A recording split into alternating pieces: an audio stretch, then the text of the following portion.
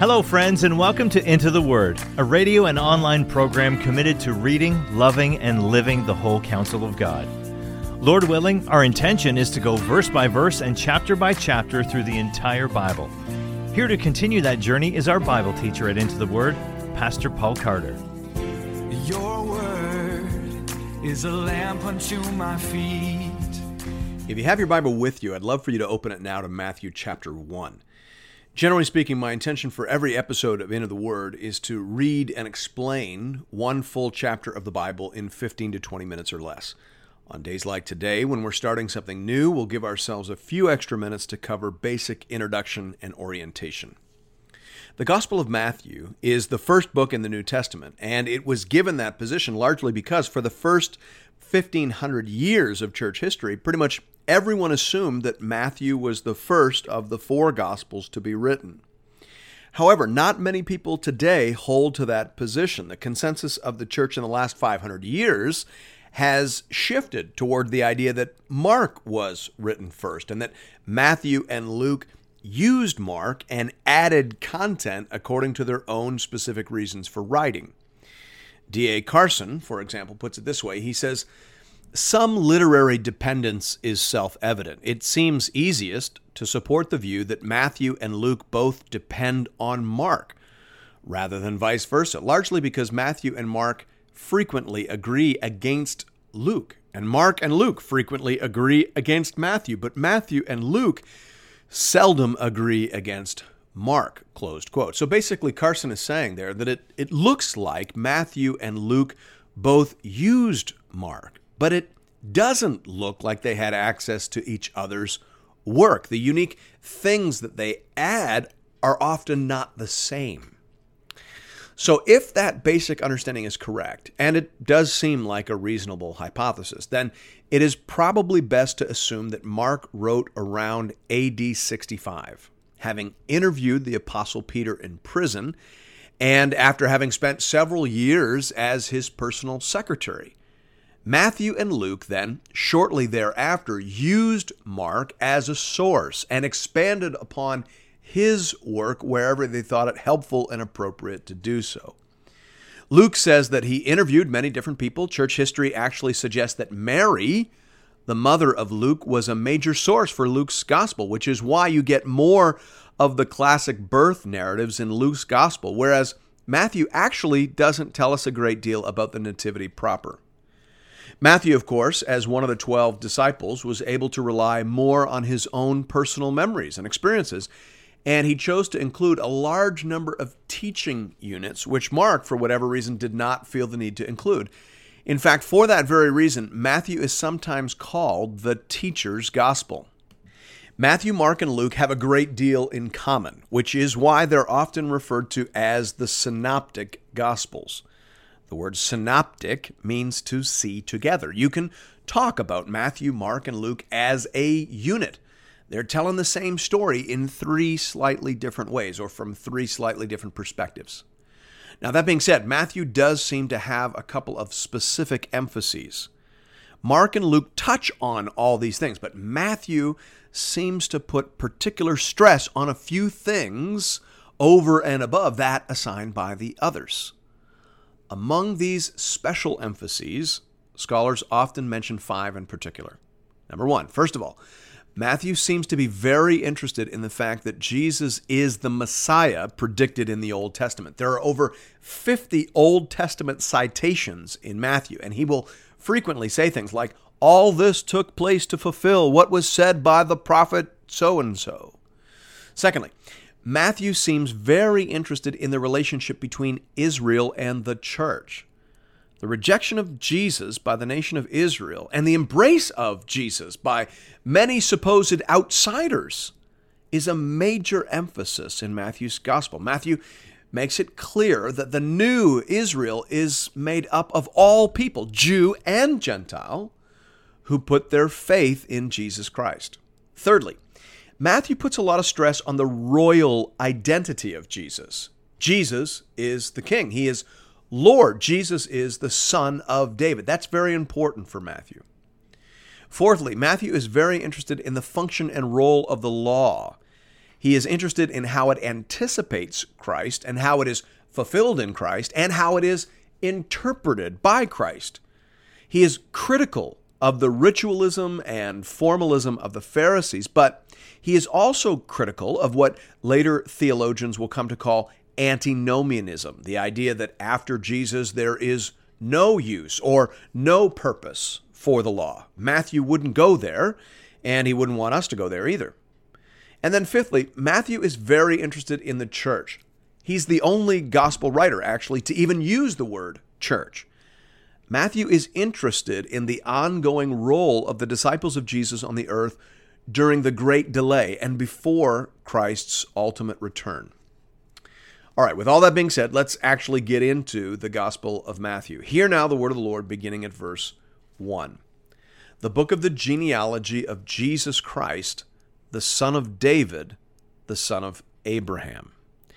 Now, first verses are often very important, and they will give us a clue as to the author's purpose and intention for the work as a whole. Consider, for example, the first verse of Mark's Gospel. Mark says, the beginning of the gospel of Jesus Christ, the Son of God. That tells you Mark's purpose in writing. He is writing to convince the reader that Jesus is the Son of God. He spends his whole gospel trying to convince us of that, and therefore the climax of his gospel is when the Roman centurion, the last person you would ever expect to identify Jesus as the Son of God, points at Jesus on the cross at the very moment of his death and says, truly, this man was the Son of God, Mark 15:39. So the first sentence and the climactic sentence in Mark's gospel tell us what the whole work is about. You see much the same thing in John's gospel. John 1:1, first verse of the Gospel of John says, in the beginning was the Word, and the Word was with God, and the Word was God. So John says that Jesus, whom he identifies as the Word, was with God, and the Word was God. So Jesus is God, and at the same time, separate or distinct in some sense. So with God and God. Wow, all of that is given to us in the very first verse of the gospel. That is what John is setting out to prove. The climax of John's gospel comes out of the mouth of doubting Thomas, of all people. After the resurrection of Jesus, he sees the marks on his hands and the wound in his side, and he says, my Lord and my God, John 20, verse 28. So again, the first sentence and the climactic sentence tell us what the gospel's all about. Matthew likewise makes his motivation clear. He wants to show us that Jesus is the Son of David, the long-awaited Messiah and King of the world. He also wants us to know that Jesus is the true seed and son of Abraham, the one on whom all the promises of God will come to rest, and the one who will become the head and father of the new people of God. Charles Spurgeon says here about verse 1, this verse gives us a clue to the special drift of Matthew's gospel. He was moved of the Holy Spirit to write of our Lord Jesus Christ as King, the Son of David. He is to be spoken of as especially reigning over the true seed of Abraham. Hence, he is called the Son of Abraham, closed quote. So again, I think we're onto something here. The first verse is telling us a great deal about where Matthew intends to go. We'll pick up the story at verse 2. Matthew is giving us Jesus' family tree. He's going all the way back to Abraham. He says, Abraham was the father of Isaac, and Isaac the father of Jacob, and Jacob the father of Judah and his brothers, and Judah the father of Perez and Zerah by Tamar. Now let's just stop there for a second. I'm not sure if you remember that story. Matthew is telling us here that Jesus is related to Abraham up through Judah, the father of Perez and Zerah by Tamar. Now, the story of Judah and Tamar is one of the weirdest and most unpleasant stories in all the Bible. The story of Judah is actually positioned in Genesis inside the Joseph story in order to provide contrast. While Joseph is running away from Potiphar's wife because of his virtue and faithfulness, Judah is sleeping with his daughter-in-law, whom he mistook for a prostitute. The point is that Jesus is descended from Abraham through the bad son. That's a surprise. That's not what we would expect, but that prepares us for themes of grace and mercy and election. Salvation in the Bible is never about who is best or brightest or oldest or most likely. Salvation is about grace and about God. Hallelujah. We pick up the story again in the middle of verse 3. We were talking about Judah being the father of Perez and Zerah by Tamar, and Perez the father of Hezron, and Hezron the father of Ram, and Ram the father of Amminadab, and Amminadab the father of Nahshon, and Nahshon the father of Salmon, and Salmon the father of Boaz by Rahab, and Boaz the father of Obed by Ruth. All right, now let's pause there. Who is Ruth? Do you remember her? Ruth is a Moabitess. And the Old Testament says that no Moabite or Moabitess can enter the house of the Lord, Deuteronomy 23:3. And then what about Rahab? Rahab is another Gentile woman and a prostitute, according to Joshua chapter 2. So why is she in Jesus' family tree?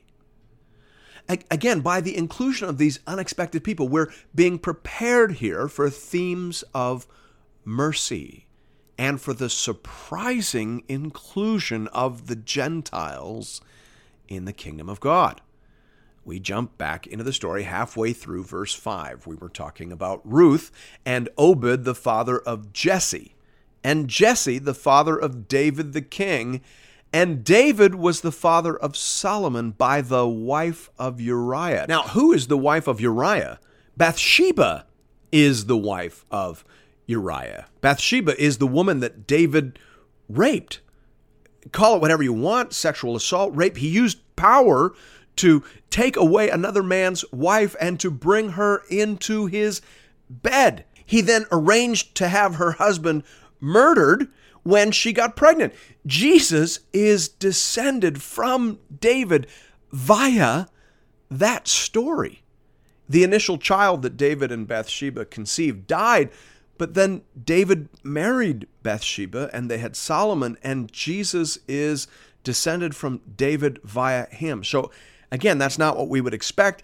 And again, we notice this is a very messy story. This is a sin story that Jesus has entered into. Verse 7, and Solomon the father of Rehoboam, and Rehoboam the father of Abijah, and Abijah the father of Asaph, and Asaph the father of Jehoshaphat, and Jehoshaphat the father of Joram, and Joram the father of Uzziah, and Uzziah the father of Jotham, and Jotham the father of Ahaz, and Ahaz the father of Hezekiah, and Hezekiah the father of Manasseh, and Manasseh the father of Amos, and Amos the father of Josiah, and Josiah the father of Jeconiah and his brothers at the time of the deportation to Babylon.